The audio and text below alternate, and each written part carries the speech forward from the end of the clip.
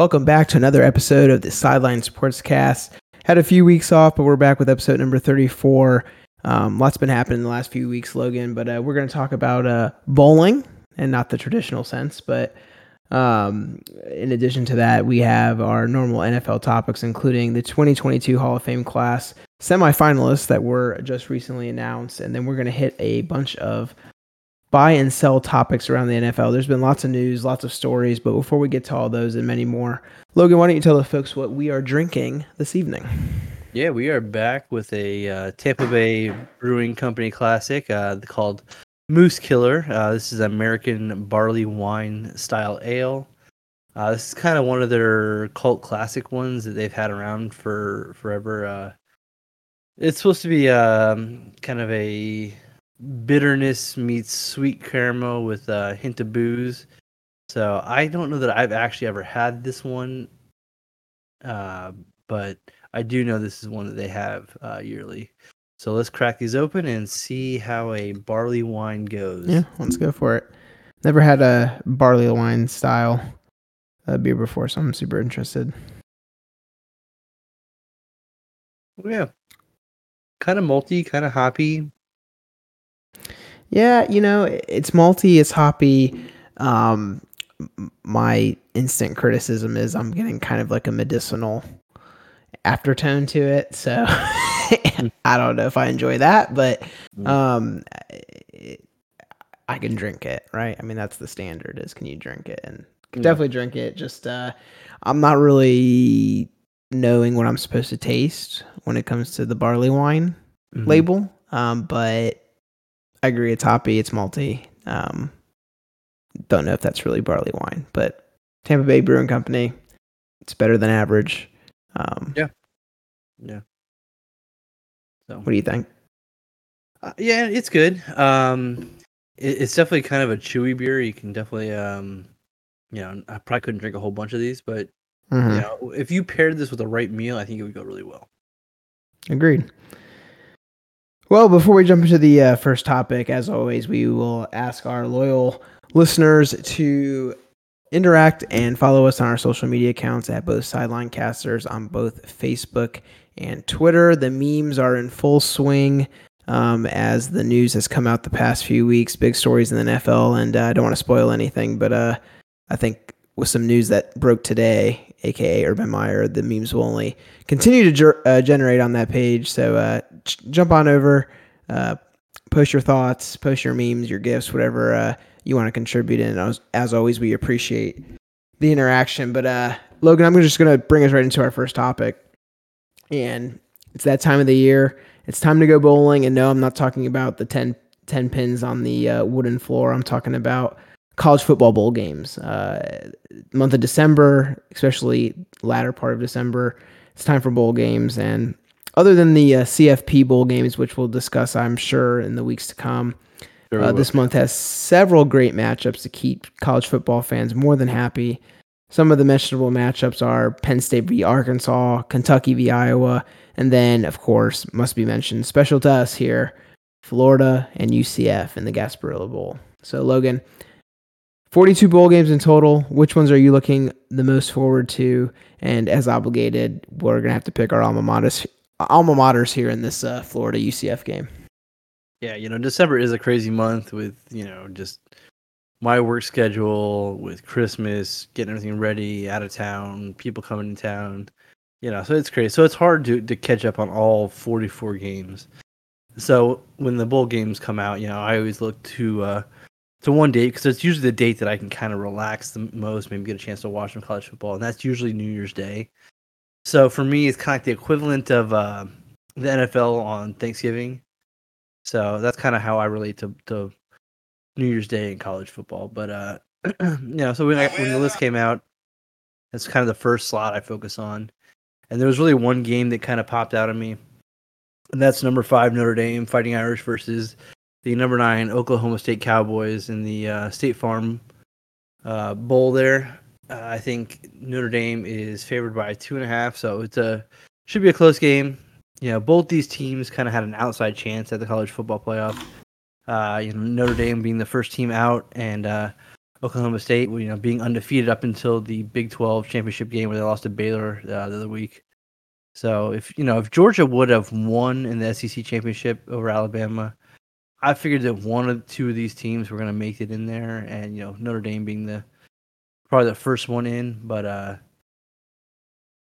things went different, and now they're going to face off on New Year's Day. So, we'll hop into UCF in Florida. Are we going to pick against the spread or straight up? You know what? It doesn't matter because UCF's going to win this game. I'm taking my own You're crazy. Even after losing our number one string quarterback, Dylan Gabriel in the beginning of the season, UCF ended up as a top 40 scoring team in the nation. We also run the ball really well, almost 200 yards a game. And if you look at Florida, the number of teams in the SEC that finished worse than Florida this year, there was Vanderbilt, and that's it. That's the whole list. The Gators looked to be good at the beginning of the season when they played against Alabama. But, coming into November, Thanksgiving, they kind of bottomed out, and that team is not looking hot. We got Anthony Richardson, who's dealing with that knee injury. He's, I guess, probably not going to play in the bowl game, which means you guys, I think, are going with Emory Jones, who also declared, but he said he's going to play. You're also going to be without your top pass rusher, Zach Carter. He opted out. He's going to begin preparations for the draft. Leading receiver, Copeland, and also the leading tackler. They've all entered the transfer portal, so that's going to be a little thin. If the Gators aren't motivated to play this game, then they got to watch out because UCF's going to want to win this game. So I got two stats for you that I'm going to throw at you. Florida is 0-6 against the spread in the last 6 games and 0-5 against the spread in games that are favored in the last 5. So they are favored. So I think I'm feeling pretty good. Yeah. I'll just start with that game. I don't care about the spread. I'm not picking against the spread. It's Florida UCF, right? And there's been fans around here that have been waiting for this game. Long time. Okay, 1 point. That's all I care about is 1 point. And I do take into account all the things you said about plenty of players on the Florida side that won't be participating in the game. But I am confident that the Gators do have something to play for in this game. And it's the same topic that we've discussed several times, which is this mounting pressure that UCF's been putting on the rest of the state of Florida, that they are somehow the juggernaut of the state, although they have not proven it to date. National champions. Are you talking about the Gators' actual national championships that they've won, or the fictional variety? So, no, I think that alone has players. These players are all these players on both teams, more so probably on the Florida side, are recruited by both the Gators and UCF. So that this is a storyline that's big. This was done on purpose, right? For sure this was set up on purpose. I'm nervous. I'm not going to lie. I think UCF definitely has a chance to win, but I'm not going to pick against my alma mater. Going 6-6 in the SEC is still different than going 8-4 in whatever you guys call that conference that you play in. Just giving you a hard time, but no, it's definitely scary. A lot of players entering the transfer portal. Emory Jones entering the transfer portal, so I don't even know who's playing quarterback. He said he's Gators. Playing. Yeah. Okay. Well, regardless, I'm still not. I don't know if I'm happy about that. Anyway, but I'm gonna pick the Gators. I don't think they're gonna cover the spread. What is it right now? Like 10? I think was the last time 10.5. I think I saw 6.5 today. Okay, so they've adjusted it accordingly, but still, I think it's probably a 3-point spread is probably more reasonable for that game, just given the facts. But moving on, this is a great time to watch, college football. These are probably the best matchups of the year, outside the few games that we get during the regular season where we have top 25 teams matching off against one another. But I agree with you 100%. We're looking at, the New Year's Six bowl games. Ohio State, Utah, I think that's an interesting matchup. Notre Dame, Oklahoma State, as you mentioned, is going to be a big powerhouse top 10 matchup. I'm even interested in Baylor, Ole Miss, another top 10 matchup in the Sugar Bowl. on January 1st. I think that's going to be a great game as well. A lot at stake here for many conferences, right? We're seeing a lot of interconference matchups.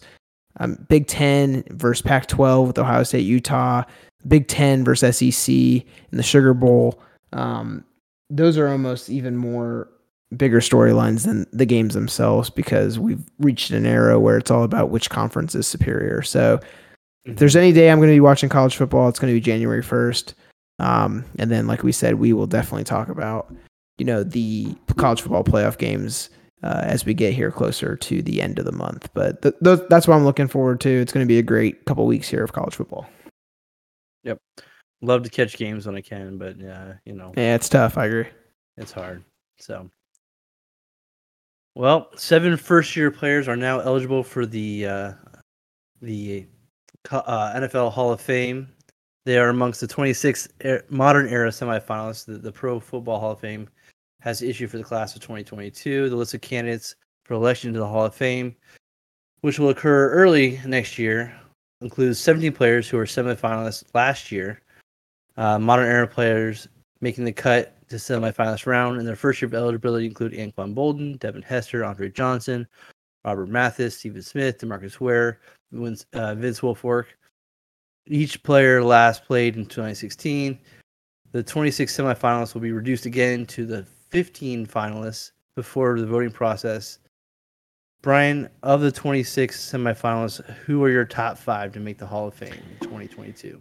Yeah, so there's a lot of big names on that list, and I think, if we look at the entire list in its entirety, including the players that, were not it's not their first year, right? There's a few names from the past inductee semifinalists, and then a couple from the first year eligible players that I'll name. So just looking at the list, one name really jumps out, one name for sure definitely jumps out, and it's Patrick Willis when I'm looking at the entire list.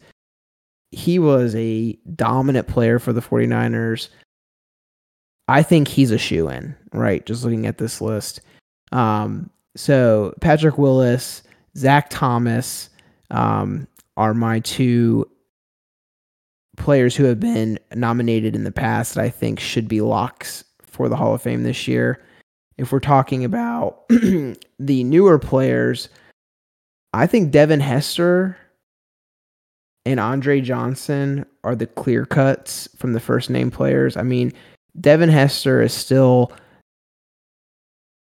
one of the top returners who have ever played the game. I think that Cordell Patterson is currently tied with him or had just recently passed Devin Hester for the most kickoff returns for touchdowns in the history of the NFL.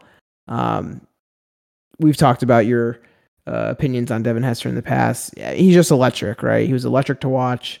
I mean, he should have more, but people they wouldn't take him. Right, exactly. So I think he makes it. Andre Johnson, and then actually I think out of the other first-year players, I think Anquan Boldin. He's one that, maybe the stats aren't as high as some of the other players on the list, but he was a reliable, underrated, number 2 receiver for most of his career. I don't think, people put into perspective how valuable he was to many of the teams he was on, including, the Cardinals when they made their Super Bowl run, and then later on when he was, even older in his career and made runs in Baltimore. So those are the names that jump out to me. A couple honorable mentions. Torrey Holt's been kind of shunned the last few years. I think he was a dominant wide receiver in his day. And then here's my homer moment. Steve Tasker, man, he's been on this list for years, man. Yeah. And, in all honesty, it's hard to vote in a special teams guy, especially when he was known more for his defensive prowess for special teams as opposed to a guy like Devin Hester who's making those electric touchdown runs. But I'd like to see him in. I mean, you go watch his highlight reel of what he was able to do on kickoff return, punt returns. It's nice to see a guy that plays maybe a limited role but does it at an elite level receive some recognition. I doubt he makes it in. I think he's going to continue to have to wait. It might be another couple of years, if at all, if he ever makes it in. But I don't know. I'll make an argument for him. All right. Well, I'm going to start off with my number one guy, a guy I thought that was going to be on your list, and that I didn't hear you say, and that's Reggie Wayne. Mm-hmm. I wanted to see him enshrined last season or last year with Peyton. Just the two of them and the relationship they had, and I thought it would have been very ceremonious for them to go in together. But yeah, he didn't get the votes, and we'll see. I think this year, I think he's pretty much a guarantee. Um, I'm gonna go number two. I'm gonna go Hines Ward actually, MVP in Super Bowl 40, I believe. I I think he's an underrated guy. He's one of those guys that he's got decent numbers. He's the 27th all time in receiving yards, 14th in receptions, tied for 16th in touchdowns. But what goes underrated in Hines Ward's kind of repertoire is his blocking ability. He was one of the best blocking receivers in the NFL, maybe ever. But I think that is a stat that doesn't get kind of computated into there. So I think he'll make a case. I'm with you on Anquan Bolden, 2003 Rookie of the Year, um, Pro Bowls. I think he's got 3 of them.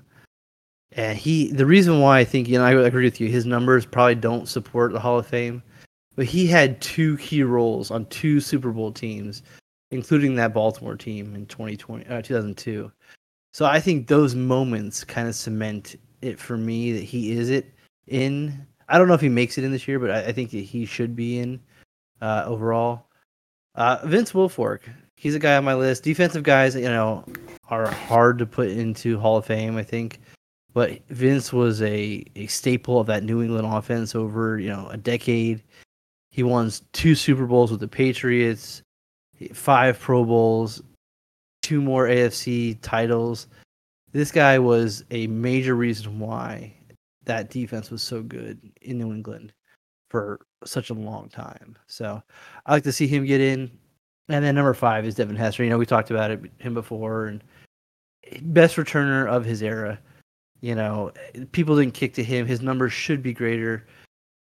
He led punt returns for scores 3 times, kickoffs twice. Electrifying player.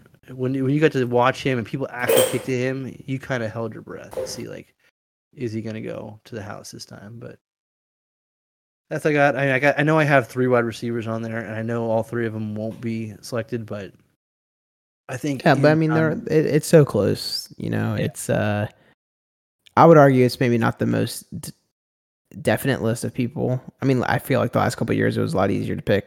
Oh, absolutely. The last the 2 class, Hall of Fame classes were so star-studded in right? major Hall of Famers in terms of top 3 in their position kind of thing. Right. So we'll see what the committee does. But all these guys, obviously, the short list of people, they're likely all going to make it at some point in their career. Some are going to have to wait longer than others. But I mean, you go through that list of 26 guys, and you just pull up a highlight reel, and you can see why they're even in the conversation, right? So, Yep. well, Logan, we've made it to December. It's been the theme of the podcast today, which means it's the time of the year in the NFL when overreactions turn into, well, just reactions. So let's run through some of these overreactions and let me know if you are buying or selling them, okay? So we'll start with the team that's played in the past 2 Super Bowls, the Kansas City Chiefs. The AFC is still wide open, and the Chiefs have won their 6th game in a row after stomping their division rival Raiders 48-9. The Chiefs are only allowing an average of 10.8 points per game during their current win streak and have 1 game lead over the Chargers in the AFC West. Kansas City are 9-4, and they are in a 3-way tie for the number 1 spot in the conference. Logan, are you buying or selling that at the end of the regular season, the Chiefs will end up with the number 1 seed in the AFC? I'd totally buy in this. I talked about it a couple weeks ago with my saucy speculation, that Andy Reid's kind of record in December and coming off the bye week, they're kind of figuring things out right now. That offense is starting to look more akin to what they've been in past years. I know that they're playing a tough game with the Chargers on the road today. They got the Steelers coming up, which is a winnable game. Cincinnati, it's a tough game, but winnable. Denver, they should win that game. Steve Spagnuolo, he's got that defense playing a lot better than how they were at the beginning of the season. So I think that this is totally a possibility. That the Ravens, they're having issues, and they lost Lamar last week with that ankle injury. It doesn't seem to be too bad, but he's going to be limited. The Titans, they're banged up just like everybody else. Other than Kansas City, I think New England looks to be the best team in the AFC division right now. The Patriots have some really tough matchups, though. They got the Colts this week, who are an underrated team with JT and that tough defense. Their big challenges, again, with you guys and the Bills next week, the week after that. And I'm going to put this out there. The Dolphins, week 18, if Miami plays the way they should, now we'll see what happens because of COVID, but, we're missing our whole offense. But we can get past the Jets. We've got a chance to go 8 games, match up with the Patriots on, a big win streak, a team that we've historically played well. Miami's won the 3 of the last 4 matchups. So I'm just saying, Miami on a big win streak, Patriots end of the season, maybe looking at conserving some players for the playoffs. I'm just saying that there's no lockup for the end of those teams. So it wouldn't surprise me if the Chiefs are, in the number 1 seed at the end of the season. Yeah, no, I'm buying this. I think the Chiefs have shown that whatever they were going through earlier in the season was just kind of a slump. I mean, Patrick Mahomes, and that offense has come out with a record and bad inning, and like we said in the topic, the defense is really the thing that's stepped up, right? I mean, how many weeks in a row are we, kind of just saying, listen, Kansas City's defense is going to be their kryptonite, and they've turned it around, only allowing 10.8 points per game. I think the Chiefs have the easiest remaining schedule. I mean, they're playing the Chargers tonight. That's not an easy game, but over the course of the rest of the 4 games of the regular season, I think, like you mentioned, it's really them or New England. I don't think Baltimore, if anything, Baltimore's going to slide, and then the next team I would still say, Tennessee or Buffalo. Buffalo still has a chance to close the gap. It just kind of depends on what happens with the rest of the, Chiefs and Patriots schedule. But I'm buying. I think the Chiefs are turning it on when it matters. I hate to see them, getting hot going into the playoffs. I'd rather see them kind of, cooling off. But I'm with you. I'm buying the Chiefs. If they keep playing the way they're playing, they're going to be tough to beat, again in the playoffs this year, and they might make it 3 years in a row to the Super Bowl. Yep. Well, I'll throw this next one to you. Derek Carr is doing what he can to keep the Raiders in the playoff race during a year which pretty much everything has gone wrong.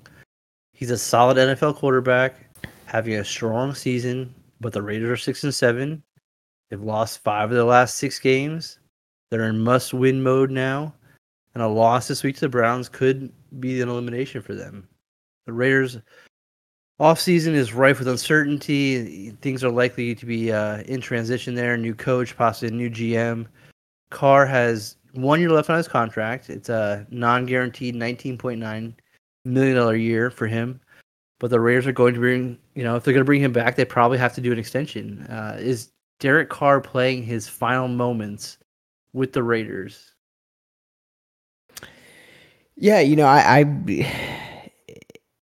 we talked about this a few weeks ago with Derek Carr, and I'm gonna just say I'm buying that this is his last few months with the team. And it's unfortunate because there's been a lot that's happened to the Raiders this year. With Gruden, with Ruggs, everything that's happened on that team. That's not his fault, right? It's certainly not Derek Carr's fault that they've kind of gone from a team that was at the top of the AFC 7 weeks into the season. That is now falling at a blistering pace towards the bottom of the conference. And the problem is, and the last time we talked about it, I was very critical of Carr, being that they start seasons hot. It's happened in the past, and then they crumble. And we're in a win now league. We're in a what have you done for me lately league, and it's not a fair league. Nobody's gonna save Derek Carr because of the other external factors. So I think that the Raiders are really at a point where they're gonna have to move on. He's had many years with the Raiders, and there's been not really any great success to speak of. And like you mentioned, he's not cheap. So I think the Raiders are bringing in whether they keep the coach that they have currently as the interim coach and he becomes the permanent coach, or if they hire a new head coach, I have a feeling that they're going to want to start from scratch. And it's not what Raiders fans want to hear, but would you think they're really that upset if they do lose Carr after the past 6-7 years of him playing for them? I don't think they would be. Yeah, we'll see a new coach come in February, and I think that with all the drama, that we'll see a new GM come in as well, probably. And when you're bringing in a new coach and a new GM, that usually signals it's rebuild time. So to me, it's no slight to Derek Carr, but I think that the new regime is probably going to decide that they want to start over with a different quarterback. He's been very good for the Raiders this season, and really for most of his career, I think he's kind of been dogged on. He's had some good moments, but he's had his bad. But I think that the Raiders know what the ceiling is for him, and it's not a question of can he, but more so do the new coach and GM want to pursue someone who has a higher potential upside. I think that they could decide to extend Carr before the next season, before his contract. But I think if they do that, that means they know who they want as a new coach, and I think that it means that coach wants Carr. But I don't think that's going to be the case. I think that they're still going to be searching for a quarterback in the offseason. The quarterback market we've talked about before is going to be crazy. Deshaun Watson, Rodgers, Russell, all the names we mentioned before in previous weeks. But those guys are going to be out there, so it's going to be hard. I don't know any of those are I think Russell may be interested in the Raiders, but it's going to be hard for him. It's possible because if they don't get one of those big guys, then Carr certainly would have appeal to stay on the team. He said he wants to stay in the team. He wants to finish in the Raiders organization, but I think that most likely they're going to have to move on from him this season. Yeah, I agree. I think the only saving grace he might have is if they do squeak into the playoffs and maybe win a playoff game. That might do it for him, but that's a tall order, if you ask me. So we'll move on to another team that might have some quarterback issues. So Logan, we've dogged Cleveland a lot in the second half of the season, but the Browns were the only team in the AFC North to win this past weekend. Are now in second place in the division by virtue of a tiebreaker over the Bengals. With just 4 games left, the Browns are just 1 game behind the division-leading Ravens, who lost Lamar Jackson last week to an ankle injury. Browns have been resilient. They do not control their own division destiny, and if they want to win the division, they will need a Baltimore and Cincinnati stumble. So do you buy or sell that Cleveland will catch the Ravens and win the AFC North? Yeah, I'm not done beating up on the Browns. I'm going to sell this. To have a chance, they would realistically, by virtue of the tiebreaker, that would kind of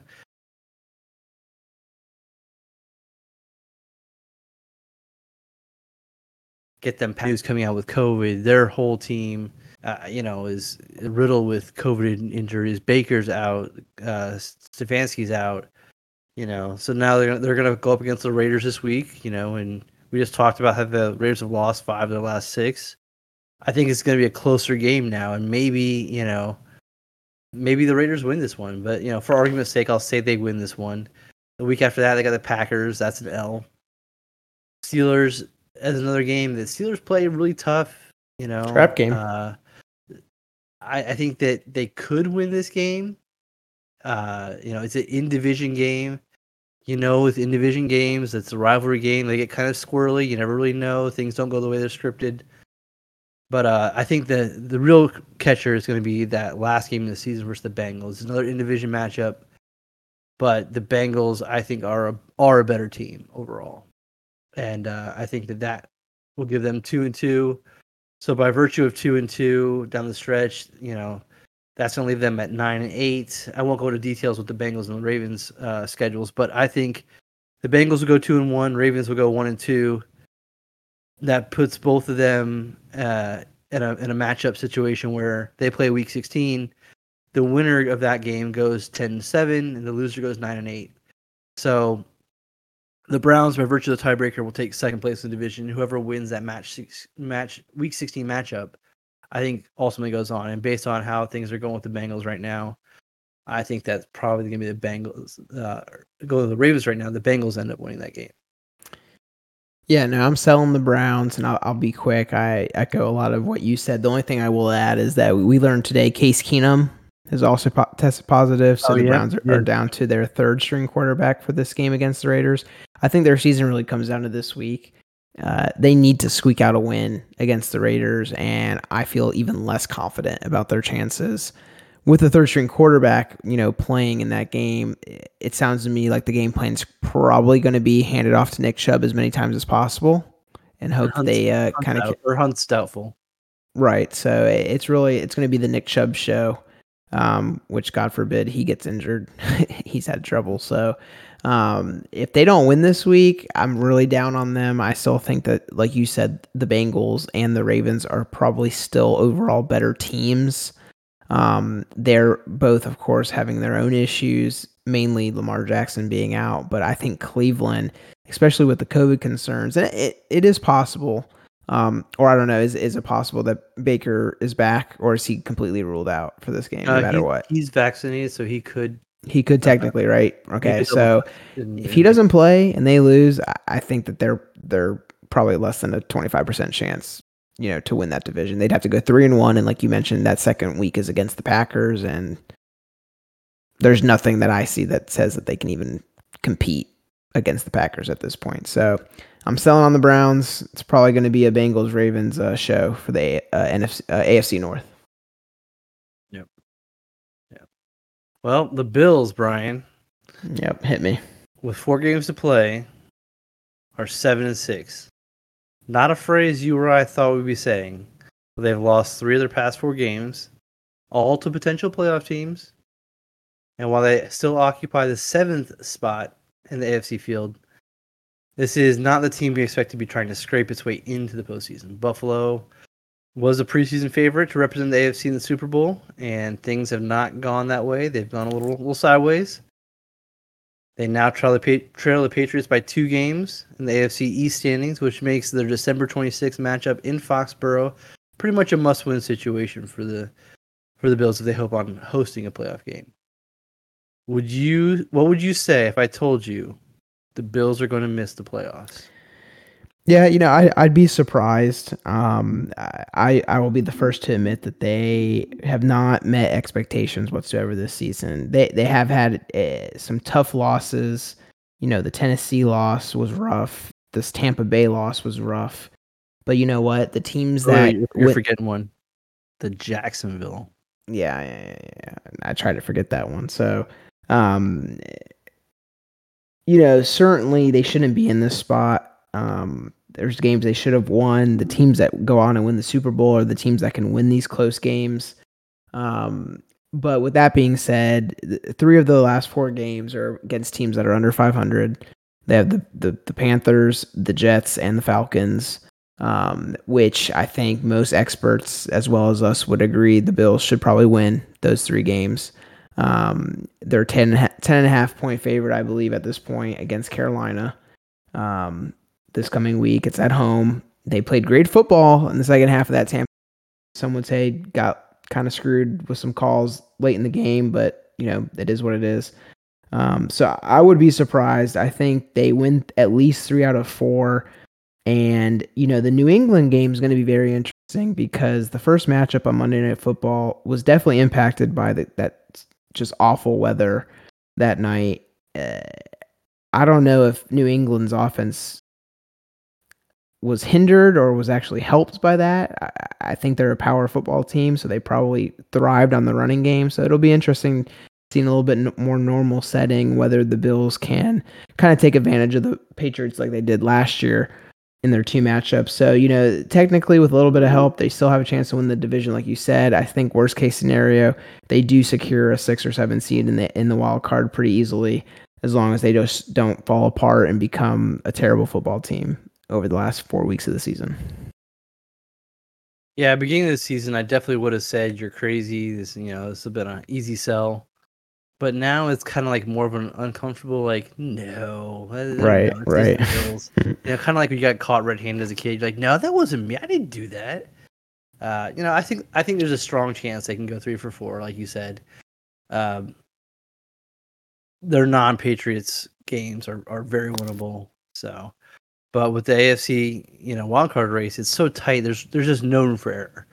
There's 4 teams that kind of have 7 wins right now, and the teams that are currently below the Bills in the AFC picture, the Steelers and the Colts, they have the tiebreaker over the Bills due to their head-to-head matchups.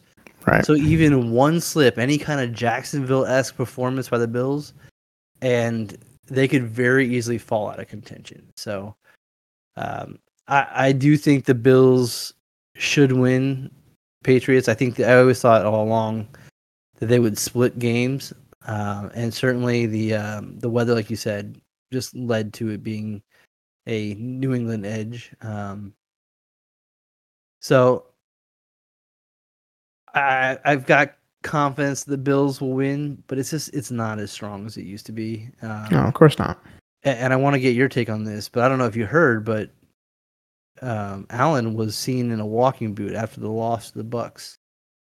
Yeah, he has a strain. As far as I can, obviously that's what they're saying. It's just a strain. He of course has said, if he can go, he can go. He will go, and it's concerning. He finished that game. If there's one thing that was a bright spot in that game, it was the way that he played in that second half, and just the heart that I love him for. Right, the way that he plays the game. We talk about his durability and the injuries. Of course, you hate to see it, but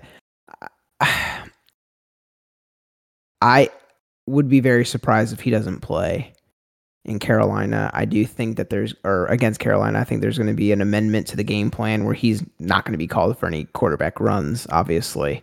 But honestly, I don't think he should have to do that to beat Carolina. So walking boot is a concern. I also think that was probably a precaution and the best way that the medical staff is going to try to help him keep that foot as protected as possible this week. He did do walkthroughs on Wednesday. We'll see what he does in practice tomorrow on Friday, but I think ultimately he plays in this game on Sunday. Because I just think that's the kind of guy he is, and he's going to tell McDermott, listen, you need to play me. If we're going to make the playoffs this year, you have to play me. Yeah, unless his foot's broken, he's playing that game. Right. And I don't think it is. I mean, I think at this point we would have known if it was, right? So, right. Derrick Henry, it was instant. It was the day of. So if it was broken, he would be shut down. They're not going to risk it, right? They're $75 million quarterback. Yep. They're not going to risk it. If this season has to go under because he's hurt, they're not going to risk it. But so I think at this point, it's probably safe to say he's going to play in that game. I think you're right. So that'll take us to our last buy and sell. We haven't talked much about this guy because he's retired, but Philip Rivers, the greatest trash talker in the history of the game, to never swear, turned 40 last week. While it was speculated that Rivers could return this season, it was linked to several teams. Nothing ever materialized, and Rivers looks to be solidly rooted in retirement. Rivers' total of 421 career touchdown passes ranks 5th in league history, and his streak of 240 straight starts is second behind only Brett Favre among quarterbacks. Rivers had 12 4,000-yard passing seasons and finished his career with 63,440 passing yards, the 5th most in NFL history. Logan, buy or sell, Philip Rivers is a Hall of Fame quarterback.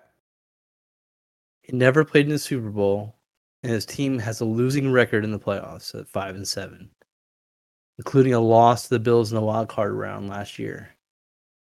But I absolutely 100% believe he's a Hall of Fame quarterback. Just look at where he ranks in passing yards and passing touchdowns. The numbers are there.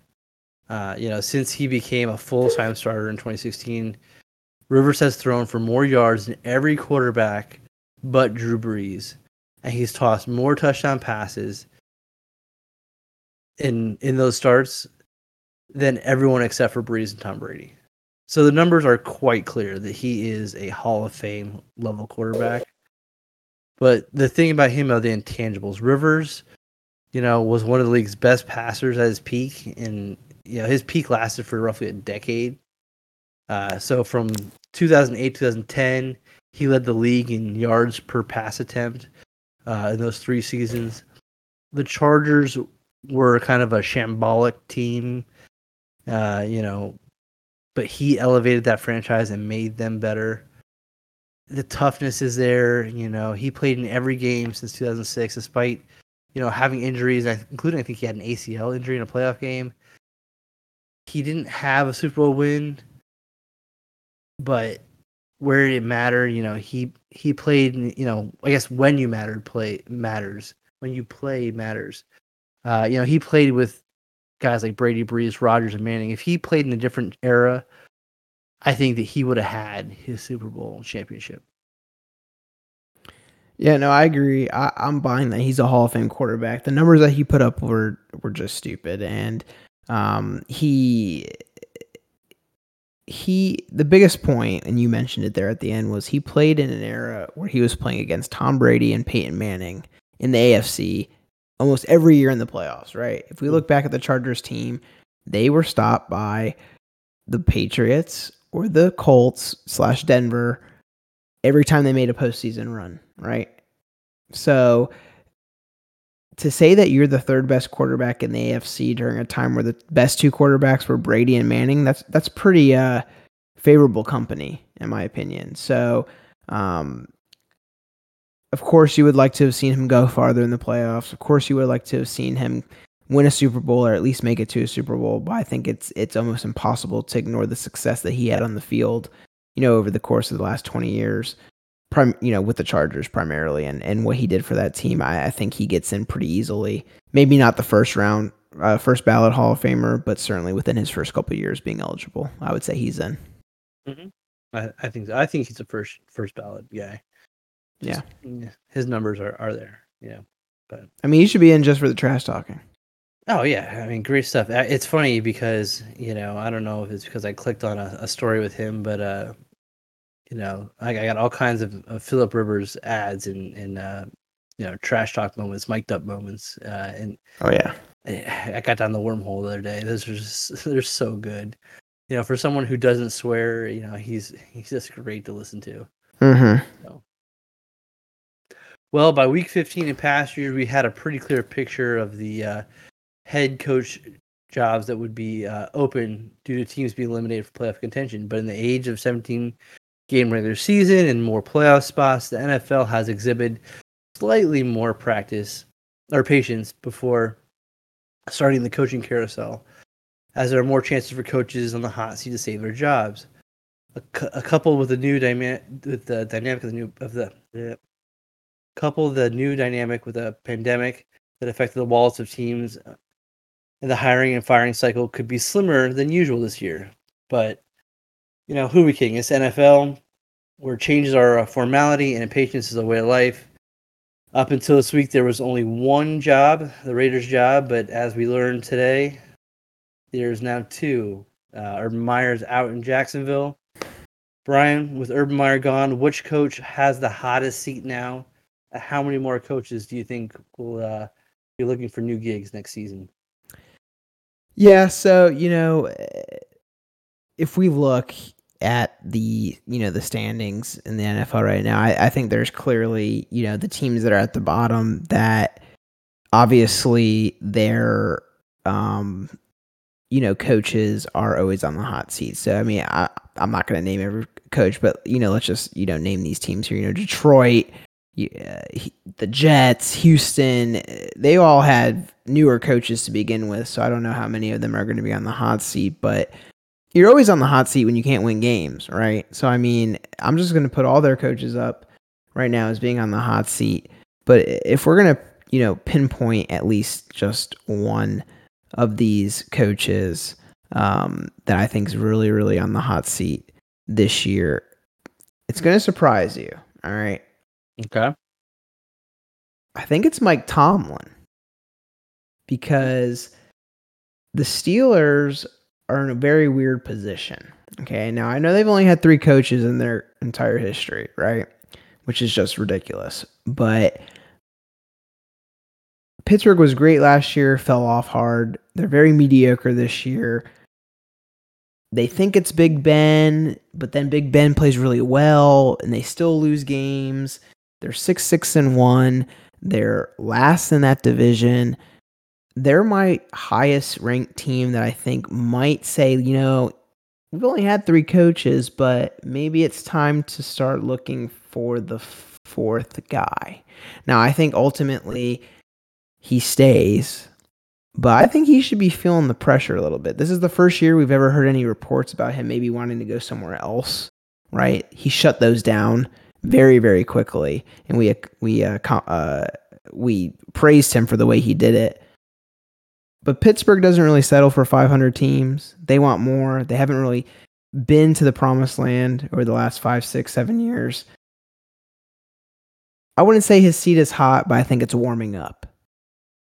So that would be my number one pick. Only because you look at all these other teams, they've either just hired coaches, in the last couple of years, so they're not really expected to be winning yet. Or if we look like AFC, I mean, there's 9 teams that are above 500. So how can those teams be on, in the hot seat? So that's just my 2 cents. And of course, the firings that have already happened kind of take our easy picks out of contention with, with Gruden being fired or resigning, and then Urban Meyer, of course, would have been the number 1 choice if the events didn't happen today. So yeah. So I've come kind of full 360 on who I think is got the hottest seat, thanks to Urban Meyer being canned today. I kind of thought it was Bears head coach Matt Nagy. I thought his seat was the hottest, and then the whole thing with Urban, kind of started heating up, and then it was Urban was on the hot seat. I always thought, kind of like you said, the Jets, the Houston, the Jacksonville. I thought all those coaches, they get at least 1 year. You got hired to a bad team. No one expected you to kind of make the playoffs this year. Certainly, they wanted better outcomes than they got, but I still think that all those guys are they're safe for this year. You kind of get a little bit of a pass, But Matt Nagy, he's a guy that he's kind of been mentioned all year as kind of someone whose seat's pretty warm, and I think it's almost a certainty now. The Bears are 4-9. They seem to be getting worse. Even Matt Nagy, he was hired to be that offensively minded play calling kind of guy. The Bears are tied for 27th in points per game. They rank second worst in the league. Former quarterback Marshall Trubisky struggled under Nagy, and this year he hired Andy Dalton, and that didn't work out. And now he's got rookie first rounder Justin Fields, who has just had inconsistent results. So I think he's the guy who's probably, I'm certain, to go. I've got 2 other ones who I think probably could go this season. The Giants, there's a lot of changes upcoming for them. There's going to be a new GM, I think. I think Dave Gettleman, I think he's likely out at the end of the season. And when you bring a new GM, you get usually a new head coach, too, and you start that whole rebuild like we mentioned earlier. So I think Joe Judge, he's a guy that's out probably. He fired Jason Garrett last month in an effort to kind of save his job. But that offense really hasn't improved. They're averaging 17.8 points per game. Their defense isn't doing any better. They're ranked 26 in yards allowed. So I think that he's one that we could see. And the last guy I think is Mike Zimmer. With Minnesota. Double-digit wins in past seasons. But that shine of that is kind of starting to wear off. He's a guy who gave the Lions their first win this season. Minnesota, they won against Pittsburgh last week, which maybe kind of saved his job a little bit because they're still in that playoff berth. But at 6-7, it's a team that, unless they make the playoffs, I think that he's gone. They've got 2 tough games remaining with the Rams and the Packers, and then they got a pair of games against the Bears.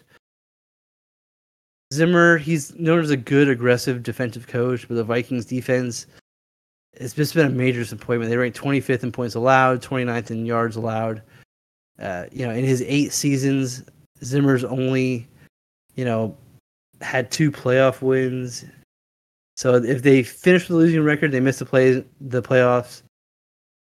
Zimmer should be out, and his tenure should be over in Minnesota. Yeah, I agree. So, anyway, that'll take us to our picks. We missed last week just due to schedules and stuff like that. So, bringing you up to speed, week 12, I had a 1-point gain on you, but you were still up by 1 overall in the standings.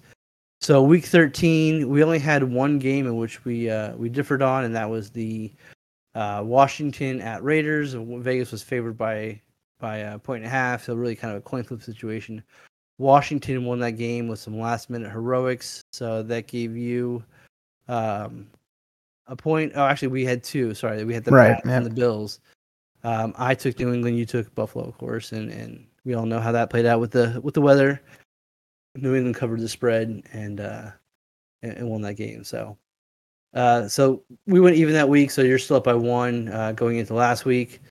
We had 2 games we differed on. We Steelers at Vikings. I picked Minnesota. You picked Pittsburgh.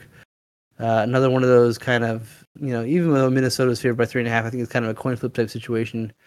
Minnesota was a home team. I picked them. They won, so covered the spread. And then the other game is the Ravens at Browns. Cleveland was favored by 2.5. You took Cleveland. I took Baltimore. And, that was... they only won by 2. Yeah, hey, they covered the spread. I'll tell you this, though. If Lamar would have been in there, it would have been all right. But they still covered the spread, so we'll go on. I'll tell you what, though, we kicked ass in week 14. You got 10 right. I got 12 right. So essentially, we destroyed our picks that week. Did really well.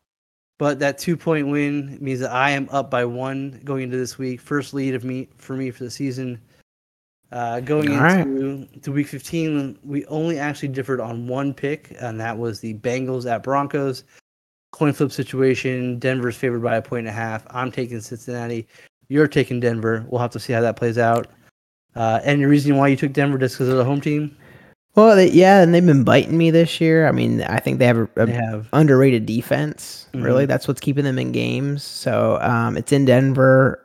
My hope being that their defense keeps playing the way they have been. And Cincinnati's hot and cold, right? I mean, they score a lot of points, but then the next week they'll kind of fall apart. So if everything goes the right way, I think Denver can win that game. Yep. A couple other notable games. The Patriots are actually underdogs to the Colts this week. Indy's favored by 2 for whatever reason, but Vegas is best. We both took New England. Cardinals and Lions. I really want to take the Lions. Arizona's got a 13.5 point spread. You know how I like those, but it's the Lions. And every time I feel like I do this, it just kind of bites me in the ass. Right. So. Cowboys at Giants. Dallas is favored by 10.5. We both picked Dallas. We both picked Arizona, by the way, as well. Another game that I probably would change my mind on at this point if we hadn't already set our picks was Washington at the Eagles. Eagles are favored by 5. Washington is a team that's got 18 to 20 players on the COVID list at this point. Right. It's going to be hard for them. I know, but they've been weird. They've been winning. Yeah, they've been winning. A bunch of no-name guys anyway. So, I mean, keep it up. Right. Division game, too. So, they'll be hyped. Saints at Packers. Buccaneers. Tampa Bay is favored by 11. We're both taking the Bucks in this situation. So we'll see. Maybe you can tie it up this week, or maybe I just pull further ahead. So that'll take us into our saucy speculation. You want to hit us off, or you want me to go first? Yeah, I'll hit it off, and I'll be brief because I'm sure that we're going to talk about this more next week since it just broke today. But my saucy speculation is that with all the information that's coming out about Urban Meyer and his firing from Jacksonville, I think that enough's going to come out, and he's had enough controversy this year that he's even ruined his possibility of landing an elite college football coaching job at this point. I think you're onto something. I think that's definitely a case. I do think that more and more is going to come out. The Josh Lambo story is just killing me today. I've been following that pretty closely. Jeez. It's if you check out our Facebook page, I have a little thing on there, but it reminds me of like a 5-year-old playground spat, like where yes I can, no you can't, yes I can, after Urban kicks him for warm ups. I don't know, it's just a weird situation. So Absolutely. but, I'm sure there'll be more to come out on that. I'm sure we'll have more memes that come on the page, so make sure you check us out on the Facebook and Twitter page. So my speculation is going to be that even though Jonathan Taylor runs for over 150 yards and the Colts intercept Mac Jones twice, they still lose to the Patriots. Yeah, I can see that happening. Patriots are 19th in the NFL against the run. They give about 115 yards per game. JT is the leading rusher in the league. I think he'll hit his. Mac Jones, he's only got 8 picks to go with his 16 touchdowns. Sorry, but 3 of them came against the New Orleans in the early games. So really, he's been pretty efficient. But I just feel like the Patriots, are kind of due to have a game where he kind of slips up. That Colts defense is pretty underrated. So if they have to get into some throwing situations, I think that maybe there'll be some mistakes there. I do think it's gonna be a close game. The reason why I think that the Patriots still win this is I think that Carson Wentz is also going to give up 2 interceptions. The Bucs, great defense as well, very aggressive, very versatile in that front four. They disguise, their packages pretty well, block the vision downfield, and if one thing Bill Belichick does really well is takes away your best weapon. Usually that's a wide receiver. It's a little bit hard to do with a running back, but I still think he's going to try to limit Jonathan Taylor. Jonathan Taylor.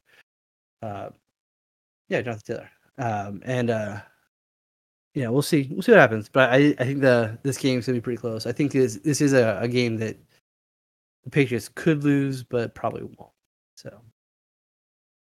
And that'll take us into our This Day in Sports. On This Day in Sports in 2019, Drew Brees breaks Peyton Manning's NFL record for passing touchdowns. The Saints beat the Colts 34-7. Brees was 29 of 30 for 307 yards, 4 touchdowns, a 96.7% completion pass percentage. Of course, that record has since moved on to Tom Brady, with him continuing the league. And Tom is up to 617 touchdown passes. So, yeah, 700 if you count the postseason, which is just crazy. Right. So, well, thank you guys for tuning in. We'll be back next week with all new Silent Sportscast. And don't forget to check us out on our socials at SilentCasters on both Facebook and Twitter. Give us your best Urban Meyer meme. See you next week.